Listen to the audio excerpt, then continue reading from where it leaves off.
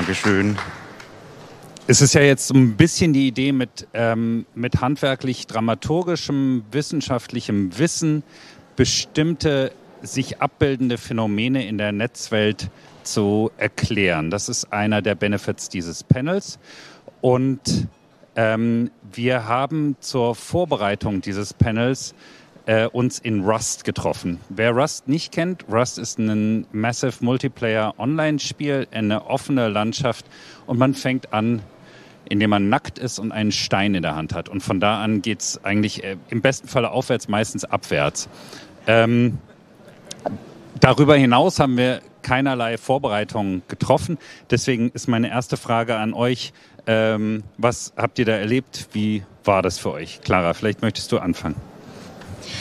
Ja, ich fand das ganz interessant. Also ich war zum ersten Mal in Rust. Das war auch meine erste Multiplayer-Online-Erfahrung. Und bin erstmal da ein bisschen alleine rumgezogen, um mich vorzubereiten. Also wirklich auf so eine ganz peinlich profane Art wie, welche Tasten muss ich hier eigentlich benutzen und worum geht's hier eigentlich? Da bin ich erstmal ein bisschen alleine rumgezogen, bevor ich dann irgendwann Christian und Julian traf. Man muss dazu wissen, das Besondere bei Rust ist, dass man sich nicht wie bei anderen Games seinen Avatar selber zusammenbauen kann, sondern man wird tatsächlich, so wie es ja im echten Leben auch ist, in irgendeiner Art von Gestalt geboren, die in meinem Fall tatsächlich eine weiße Frau war. In Christians Fall auch ein weißer Mann. Also wir sind irgendwie einigermaßen 1:1 da in diese Welt gekommen. Julian kam dann später noch als schwarzer Mann dazu. Meine erste Erfahrung, als ich noch alleine war, dass ich tatsächlich auch sehr dezidiert als nackte Frau in dieser Welt angesprochen wurde. Also gleich der dritte Mensch, der so eine Wolfsmaske auf hatte, die kann man sich dann da irgendwie erobern, ich wachte so nackt am Strand auf und dann kam der auf mich zu und wollte mir irgendwie erstmal seinen Penis zeigen. Da dachte ich dann so, naja, okay, ist ja irgendwie hier auch alles wie in echt, nur schlimmer. Ich habe ihm dann gesagt, dass ich eine Verabredung habe, dann war er halt irgendwie sauer und hat mich als Schlampe beschimpft. Das war so meine erste Erfahrung in Rust. Dann habe ich Christian getroffen und angefangen, mit ihm Holz zu hacken und ein Haus zu bauen. Das war dann schon eher das, was ich mir so unter gemeinschaftlicher Kommunikation vorstelle. Es ist eine raue und brutale Welt, in der man relativ schnell abgeschlachtet wird, aber in der ich auch schöne Erlebnisse hatte. Also ich habe auch jemanden getroffen, von dem ich dachte, okay, der tötet mich jetzt. Dann hat er mir sowas rübergeworfen und dann war es eine Gitarre und dann haben wir zusammen Gitarre gespielt in so einer ausgebrannten Tankstelle. Also das hat Spaß gemacht, das erstmal so als erster Eindruck von Rust. Du kannst es sicher noch ergänzen. Ja, also ich hab früh schon mal Rust gespielt und die Erfahrungen, die wir da jetzt gemacht haben, waren mir nicht so ganz neu. Gerade diese Erfahrung von, man baut etwas auf, man sammelt, man arbeitet zusammen und knüpft eine Gemeinschaft. Und dann abends am Lagerfeuer irgendwie blickt man sein Werk und freut sich. Und plötzlich stehen 3 Leute in Vollrüstung vor einem mit AK-47 in der Hand und knallen einen ab und rauben einen aus. Und man kann gerade noch so in den Voice-Chat des Spiels friendly sagen, in der Hoffnung, dass das irgendwie wahrgenommen wird, dass wir keine Bedrohung sind. Aber dann ist schon zu spät und alles, was man so aufgebaut hat, ist wieder weg. Das ist meine Rust-Erfahrung. Rust macht mir auf einer ganz seltsamen Ebene Angst. Es wirkt wie eine ganz fiese sozialdarwinistische Metapher, in der ich und wir in dem Fall dann immer quasi die Pointe des Witzes sind und kaputt gemacht werden. Ja, ansonsten ähnliche Erfahrungen gemacht, gerade halt dieser Zufalls-Avatar-Faktor von Rust ist halt super spannend.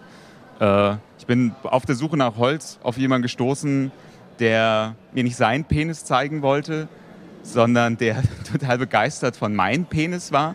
Der hatte so einen wunderbaren sächsischen Akzent und hat wohl auch gerade erst angefangen zu spielen und hat bislang noch Frauen getroffen. Und dann hörte ich nur so aus der Entfernung, der hat ja einen Penis.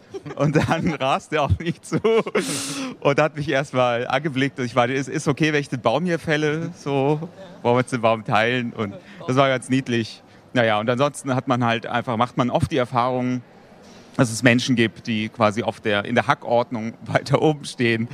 Und erstmal ein erschießen und dann Fragen stellen. Und wenn man dann so im Todeskampf noch wieder friendly sagt, das sagt man in Rust, meistens am besten aus der Entfernung, um zu sagen, man ist friendly. Aber es ist echt so, es ist fast egal, ob man es sagt oder nicht. Aber nachdem ich das gesagt habe, hatte mir dann wieder so ein bisschen Holz wieder hingeschmissen. So, ich glaube, als wir dann so völlig weggebraten wurden, haben die uns ja dann auch noch ein paar Sachen zurückgelassen. So ihren Müll, den die nicht mehr brauchen. Ja. Julian hatte übrigens das Problem, dass sein Voice, wie ist der gute Fachbegriff dafür? Er konnte seine Stimme nicht einsetzen. Deswegen war seine einzige Kommunikationsmöglichkeit zu hüpfen. Ja, ich weiß nicht, aber du hast, glaube ich, auch keine anderen Leute getroffen. Ne? Du warst dann immer mit uns unterwegs. Wir haben dann für dich geredet, wenn jemand was auch immer sehen wollte. Mein Christian hatte einen Bogen, der hat mich beschützt, das war total viel wert. Nee, aber um das nicht so ungefähr oder nicht so unwichtig erscheinen zu lassen, es ist nicht nur ein Ort des Anekdotischen, sondern eine exponentiell wachsende Riesenbranche. Und zwar spezifisch die nicht gescripteten oder die wenig gescripteten Games, also die Multiplayer, die nicht so Roleplay orientiert sind. Ich habe mir nochmal die Zahlen angeschaut. Also es gibt im Moment bei Twitch, diesem großen Twitch TV, Amazon eigenen Games-Übertragungskanal, gibt es 2 Millionen Steady Sendende, also die täglich oder mehrmals täglich senden. Es gibt 15 Millionen Daily User. YouTube Games hat ein bisschen weniger Plattform, aber gerade, oder wenn man sich die Steam-Charts anschaut, auch PlayerUnknown's Battleground hat meistens doppelt so viele, also in den Millionen Spielerinnenanzahlen, die sich gleichzeitig auf der ganzen Welt in diesen Foren treffen, und die, bei denen wenig gescriptet ist, boomen wie Hölle. Und das ist natürlich die Frage, was passiert da? Warum geht sowas wie World of Warcraft nicht mehr? Es gab vor 2 Wochen einen Talk von der Chief Content Officer oder so Chief Storyteller von Blizzard. Deren neuer Ansatz ist, mit einem 50-köpfigen Team werden Easter Egg Skripte in die Shopkeeper reingeschrieben. Also die Leute, bei denen dann man zwischendrin mal seine Waffen upgradet oder so, oder die einen in so einem Ingame-Shop begrüßen, die dürfen jetzt Easter Eggs für die einzelnen Charaktere gescriptet bekommen und können die dann sagen. Das erscheint Menschen, die quasi das dramatische Spektrum des Theaters kennen oder das dramatische Spektrum von anderen Multiplayer-Sachen hilflos. Deswegen freue ich mich, dass ihr da seid und hoffentlich helft, hier ein paar Thesen auf die Bühne zu bringen. Clara, wie ist es denn? Du arbeitest in einem Theaterkollektiv, in dem ihr auch Geschichten kollektiv entwickelt und auch mit dem Publikum zusammen entwickelt. Was siehst du da für Parallelen zwischen einer Gruppe von Menschen, die in eine Bühne gehen, und einer Gruppe von Menschen, die in eine Multiplayer-Bühne gehen? Ja, also ich muss sagen, wir bei Machina X, wir haben, als wir uns vor 8 Jahren gegründet haben, uns eher so an der Tradition des Point-and-Click-Adventures orientiert, und das ist ja wirklich eine sehr reglementierte und auch sehr narrativ restriktive Form. Das heißt, wir haben eben wenig so Open-World-Kosmos-Spiele gebaut. Bei uns betreten die Spielerinnen tatsächlich ein Setting, in dem sie dann gemeinsam mit den Performerinnen stehen und dort mit denen eine Geschichte durchspielen, die immer wieder an verschiedene Punkte kommt, wo die Aktion oder das Eingreifen, manchmal auch Entscheidungen eben von den Spielerinnen gefragt ist. Aber das Ganze verläuft mehr oder weniger linear, manchmal auch multilinear, aber wir als Entwicklerinnen, die das im Kollektiv natürlich designen, also schreiben, komponieren, Rätsel designen und so weiter, haben da ziemlich den Daumen drauf, wer wann welche Geschichte spielt. Wir bieten sozusagen nur verschiedene Wege an. Es gibt aber Gruppen im Game-Theater, die damit viel offener umgehen und die eher sowas designen, wie es jetzt vielleicht mit Rust vergleichbar wäre. Also die eben nicht so aus dieser narrativen oder narrativ bestimmten Ecke kommen, sondern eher aus so einer tatsächlich ludischen Idee, wo man erstmal ein System hinstellt, vielleicht auch tatsächlich nur eine räumliche Struktur, die natürlich gewisse Regeln hat, und dann mal guckt, was die Leute da drin so machen. Also manchmal gibt's da auch dann Quests, manchmal auch nicht. Manchmal hat man die Aufgabe, zusammen einen Start zu entwickeln, wie zum Beispiel bei Invisible Playground oder sehr populäres Performance-Kollektiv, das sich gar nicht so im Game-Bereich verortet, Signa, Die bauen eigentlich eher große Erlebnisräume, die dann teilweise bis zu 250 Stunden geöffnet sind und in denen man eben auch im Prinzip Non-Player-Characters hat, dargestellt von Performerinnen und Performern, mit denen man interagieren kann. Und das sind eben zum Teil geskriptete Sachen, zum Teil aber auch Improvisationen. Und ich selbst als Spielerin kann mich oder als Theaterbesucherin oder wie auch immer man das dann nennen will, kann mir da natürlich auch eine Rolle ausdenken, die ich darin spielen will, in der Interaktion mit den Performern, aber auch in der Interaktion mit den anderen Spielern. Ja.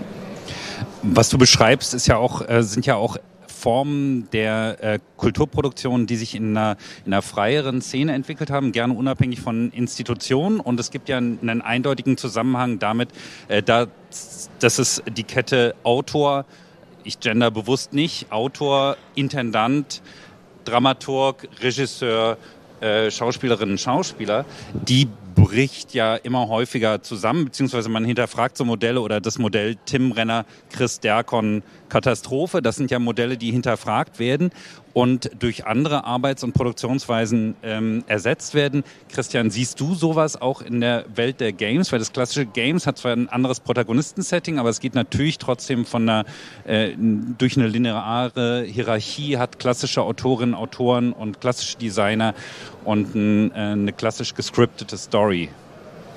Ja, vor allen Dingen so das alte Publishing-System löst sich eben man kann schon fast seit Jahrzehnten sagen, auf. So, es gibt eine florierende Indie-Szene.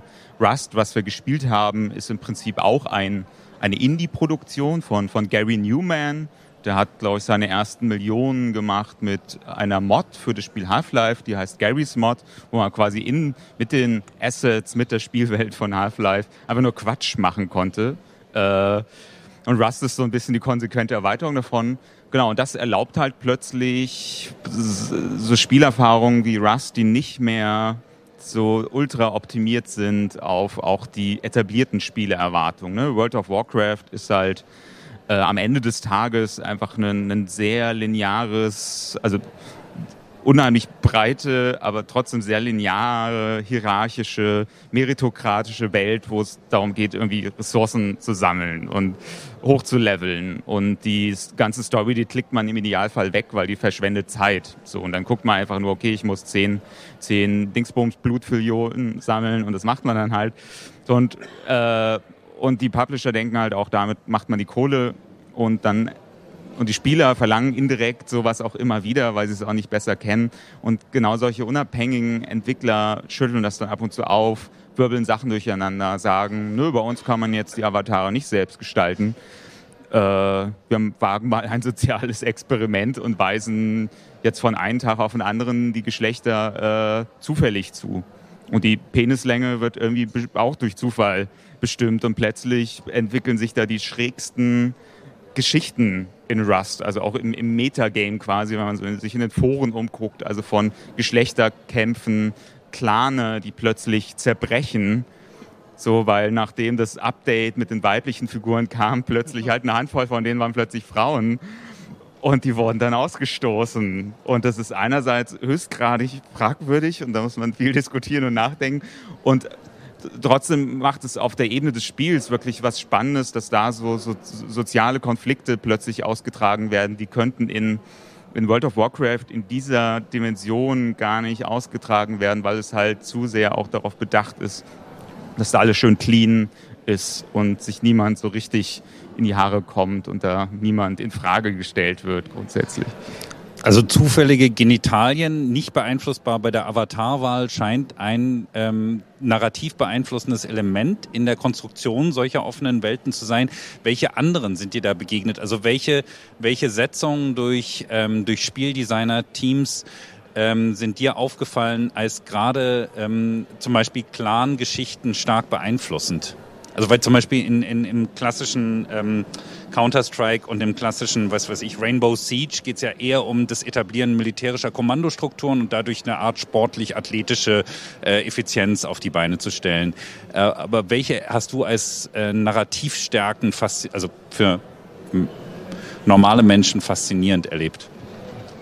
Das ist ein bisschen schwer zu beantworten, weil Rust stellt da halt echt noch so eine Ausnahme da. So die Idee, die meisten Spielenden verbinden mit Computerspielen, ist schon eine der Kontrolle. So, man möchte alles unter Kontrolle haben und genau solche Elemente werden dann oft als Kontrollverlust erlebt und selten als, oh toll, ich kann mir jetzt nicht aussuchen, wie lang mein Penis ist. Mal gucken, was passiert. Aber zumindest wird sowas gerade im Indie-Bereich halt taucht immer häufiger auf. Nicht nur, oder nicht in erster Linie halt in massively Multiplayer Survival Games wie Rust, sondern zum Beispiel auch in Strategie- und Rollenspielen. Irgendwie ein Paradebeispiel, was gern aufgeführt wird, ist Dwarf Fortress. Das ist auch so ein Projekt, was seit jetzt über ein Jahrzehnt, glaube ich, in Entwicklung ist. Fürchterliche ASCII-Grafik, so, man muss sich wirklich reinfuchsen. Aber es ist halt so eine ultra komplexe Simulation einer Fantasy-Welt, die für jeden anders ist. Es wird irgendwie, der Rechner ist erstmal eine halbe Stunde damit beschäftigt, die Vorgeschichte und die geografischen Schichten der Welt zu berechnen und halt auch die Zwerge, deren Zivilisation man steuert. Und die haben dann halt eben auch irgendwelche Ticks, Psychosen, Depressionen. Und in dieser Richtung gibt es immer mehr Spiele, die halt solche Elemente einbauen, die dann eben nicht zwangsweise zu einer tollen Kontrollfantasie führen, sondern eher zu Anekdoten und meistens Anekdoten des Scheiterns. Wir haben uns ja auch in erster Linie darüber unterhalten, wie uns schlimme Dinge geschehen. Aber genau das sind die Sachen, die halt spannend sind. So ein Satz, der sich eingeprägt hat durch Dwarf Fortress, der so zu so einem Motto von diesem Genre geworden ist Losing is fun. So, und genau das erlebt man jetzt gerade. Genau das ist auch ein Teil von Rust. Eine Hälfte der Spielerschaft spielt es, um Leute wie uns irgendwie abzuknallen und uns alle Ressourcen zu klauen. Aber die andere Hälfte spielt es, weil, cool, wir haben uns ein Haus gebaut. Oh nein, jetzt wurden wir umgebracht. Das ist so, das hat sowas Shintoistisches. Man baut so einen Tempel auf und der wird dann wieder abgebrannt. Es ist halt, man erlebt es nicht als Verlust, sondern es ist so einfach so ein Kreislauf und es ist eine schöne Anekdote. Es ist eine Erfahrung, die man gemacht hat, wenn auch keine der Kontrolle. Clara, wenn Machina X mit dir als Dramaturgin Rust übernehmen würde als Bühnenraum, welche Elemente würdest du ausprobieren? Was für Setzungen würdest du machen? Was würdest du denen dramaturgisch empfehlen, um zu schauen, welche Narrative durch welche Setzungen fruchtbar gemacht werden weiter? Weil ihr arbeitet ja auch mit einem Unberechenbaren. Gut, ihr habt jetzt keine 12-Jährigen, die permanent die Mütter der anderen Spieler beschimpfen, aber ihr habt auch ein unberechenbares Publikum. Ja, schwer zu sagen. Also ich meine, wenn wir Spiele machen, haben wir natürlich im Gegensatz zu Computerspieldesignerinnen das große Problem, dass wir das alles in echter Grafik dahinstellen müssen. Also für uns ist es halt ein Unterschied, ob ich tatsächlich einen riesengroßen, überdimensional großen Schneemann auf die Bühne stellen will oder einfach nur einen Baum. Das ist halt sehr viel teurer, wenn man das in echt versucht und hat auch mit ziemlich viel mehr Aufwand zu tun. Aber ja, dramaturgisch ist es echt eine schwierige Frage. Also ich sehe im Moment noch nicht, dass es den Raum im Theater gibt, wo diese Riesenform möglich wäre. Jetzt, also für uns als Gruppe wahrscheinlich sowieso nicht. Ja, interessant ist natürlich tatsächlich dieses in den Avatar geworfen werden. Also, dass man tatsächlich da mit einer Rolle konfrontiert wird. Oder was heißt Rolle? Ne? Es ist ja erstmal nur ein Körper, den man dann verkörpern muss. Und reicht da Hautfarbe und Geschlecht?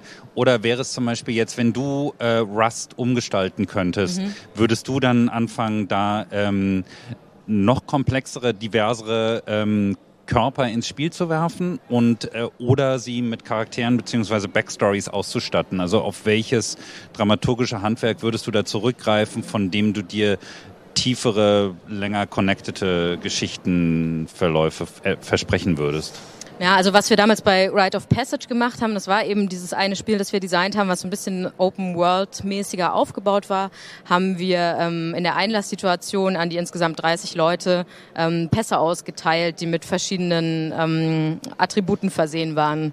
Religionszugehörigkeit, Nationalität etc. Und es ging in Rite of Passage darum, dass man in so einer Art Dorf ist und alle versuchen, als Geflüchtete über die Grenze zu kommen. Das Stück ist schon 5 Jahre alt, also es war noch bevor alle die ganze Zeit darüber gesprochen haben. Und es ging eigentlich darum, so dieses bürokratische System spielbar zu machen oder erfahrbar zu machen, in dem Leute ja auch durch so Zufälligkeiten wie, was steht in meinem Pass, wo habe ich diesen Körper bekommen, den ich jetzt bekommen habe, konfrontiert sind und diese Zufälligkeit auszustellen. Ja, und ich glaube, sowas ist eben auch spannend für soziale Situationen wie Performances oder Theaterräume, weil eben die Systeme, in denen man sich die ganze Zeit befindet, ob man will oder nicht, und mit denen man mehr oder weniger konfrontiert ist, je nachdem, wo man so herkommt und wo man so hin will, eben erfahrbar werden. So. Also ich glaube, wenn wir weiter so arbeiten würden, dass wir Leuten Rollen zuweisen, würden wir wieder mehr über so sozial systemverordnete Rollen gehen. Ja. Wie wird sich das, wenn man, ich versuche es mir gerade vorzustellen, weil ich jetzt auch noch ein paar Nächte in VR-Chat verbracht habe in Vorbereitung. Also VR-Chat, nur wer es nicht weiß, ist, man hat es ist verschiedene Headsets kompatibel und im Idealfall auch noch an eine Kinect gekoppelt, also so, dass der ganze Körper getrackt wird. Man trifft sich mit 25, 30 Menschen, die alle komplett unterschiedliche Avatare haben, in meinem Fall in sowas, was aussah wie der Frühstücksraum von einem sehr hässlichen Flughafenhotel.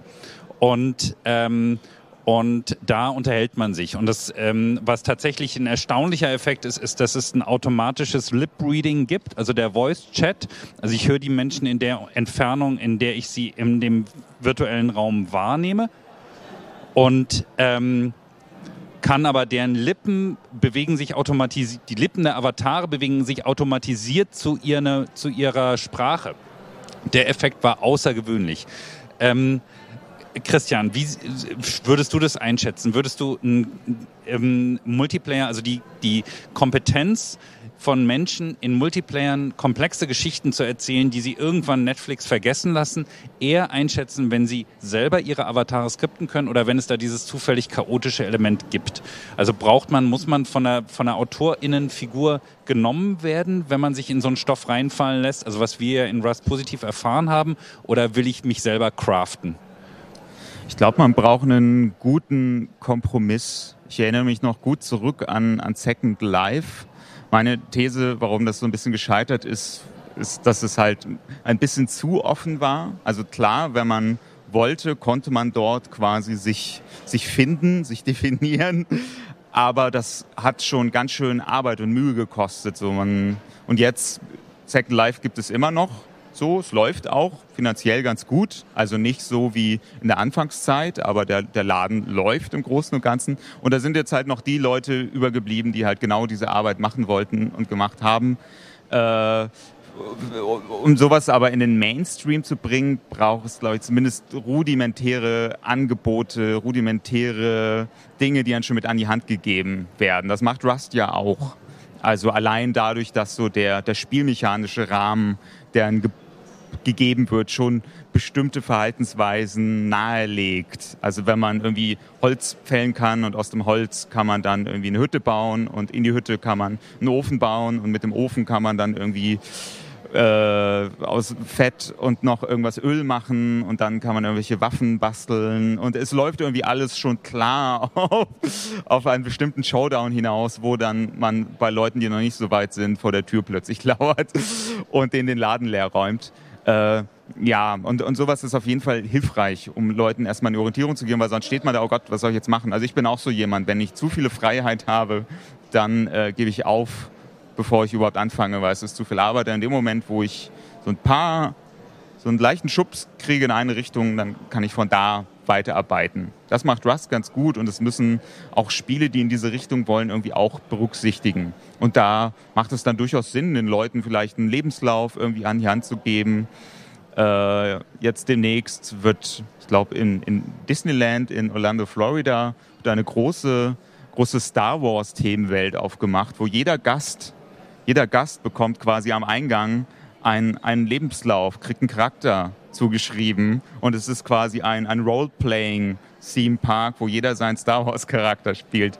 Ne, und das ist eine gute, clevere Idee, dass man Leuten am Anfang irgendwie quasi ihnen irgendwas gibt, mit dem sie arbeiten können, dass sie nicht völlig orientierungslos da rumgurken müssen.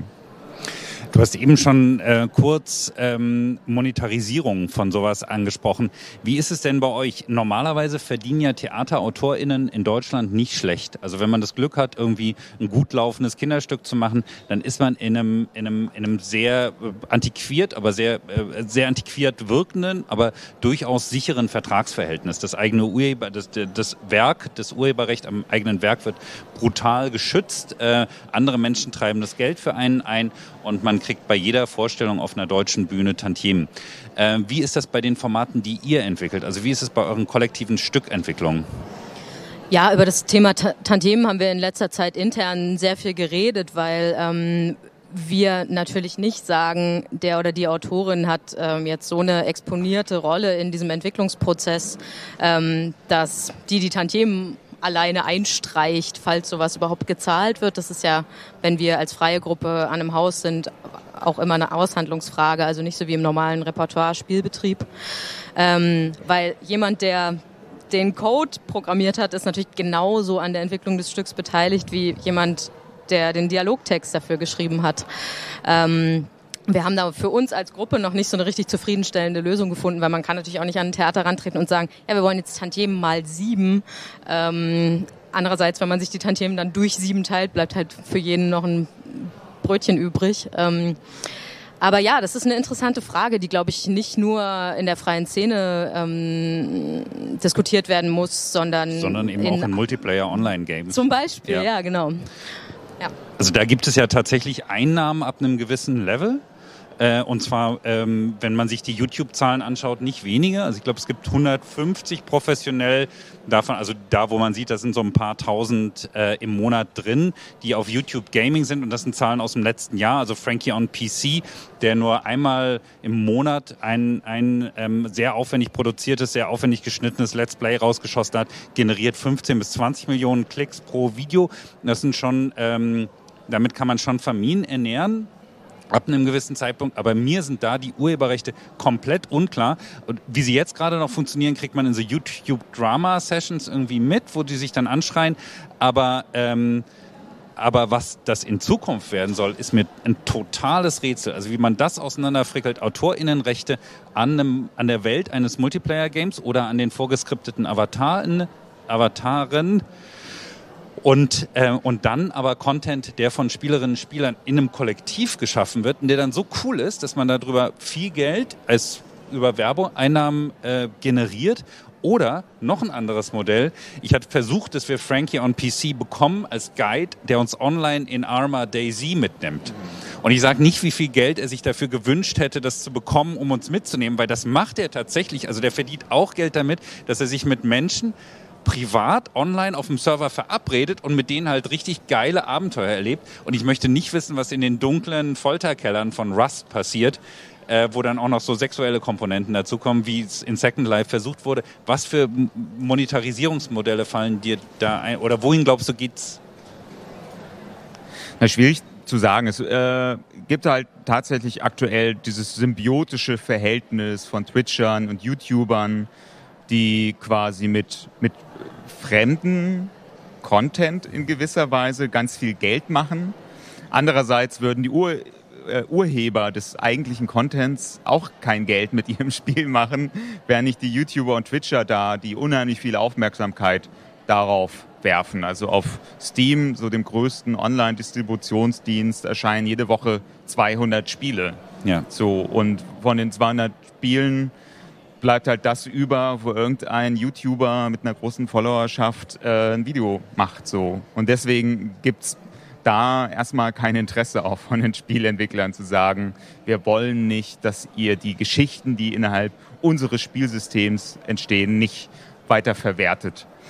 Und es spricht deswegen wenig dagegen, dass dieses System auch das zu monetarisieren im Großen und Ganzen instand bleibt, halt plus so neue Sachen, wie du sie angesprochen hast, Reiseführer, so die einen in diese Welt ein bisschen herumführen. So, oder was es ja auch schon bei World of Warcraft gab in Form von Goldfarmern, also so Arbeitskräfte, Arbeiten in Spielen. So, ich habe keine Lust in Rust selbst Bäume zu fällen, ich bezahle halt jemanden aus irgendeinem Dritte-Welt-Land, der das für 5 € macht und mir garantiert irgendwie 10.000 Stücken Holz verspricht. Genau sowas gibt es. So, genau, also da gibt es ja unendlich viele Möglichkeiten, sowas zu monetarisieren, auf allen Ebenen, mit allen Teilnehmern in unterschiedlichsten Abhängigkeits- oder Symbioseverhältnissen. Ja, wir sind am Ende unserer Zeit angekommen. Ich will es nur kurz zusammenbinden. Ich glaube, dass das, was ihr quasi als Theaterkollektiv lebt und das, was wir ganz kurz in 2 Rust-Sessions experienced haben, kommt an einen Nerv ran, also ich glaube, man arbeitet grundsätzlich lieber, oder anders gesagt, es ist anstrengend, wirklich cool zu spielen, wenn einer der Chef ist und einen bezahlt. Und deswegen eher anti-institutionalistisch argumentieren und so dieser Traum mit Freundinnen und Freunden oder mit Menschen, die man mag, gemeinsam Abenteuer in absolut wirklich unbegrenzten Welten zu erleben, ist ein tief sitzender. Das habe ich dann gemerkt, als nach der letzten Session seid ihr beide schon in die Schlafsäcke gegangen, also habt euch ausgelockt, indem euer Avatar sich in die Schlafsäcke, das Lagerfeuer brannte, der Helikopter war weggeflogen, also keine immanente Bedrohung mehr. Ich hörte auch keinen Wolf und habe noch irgendwas gecraftet, weil ich das kapieren wollte. Und diese Stimmung, Lagerfeuer in der Wildnis, postapokalyptisch, 2 Menschen, mit denen man mehr Zeit nackt verbracht hat als in Settings wie diesem, liegen da schlafend, bewegen sich am Lagerfeuer, war schon echt magisch. Also es ist mir schwierig gefallen, da rauszugehen. Deswegen vielen Dank, dass wir uns in Rust getroffen haben. Wir können uns ja nochmal da treffen. Ja, sehr gerne. Nackt in Rust oder angezogen hier auf der AFK. Bühne wart. Okay. Danke Clara, danke Christian fürs Kommen. Sehr gerne. Hier geht's jetzt weiter auf der Bühne in einer Viertelstunde.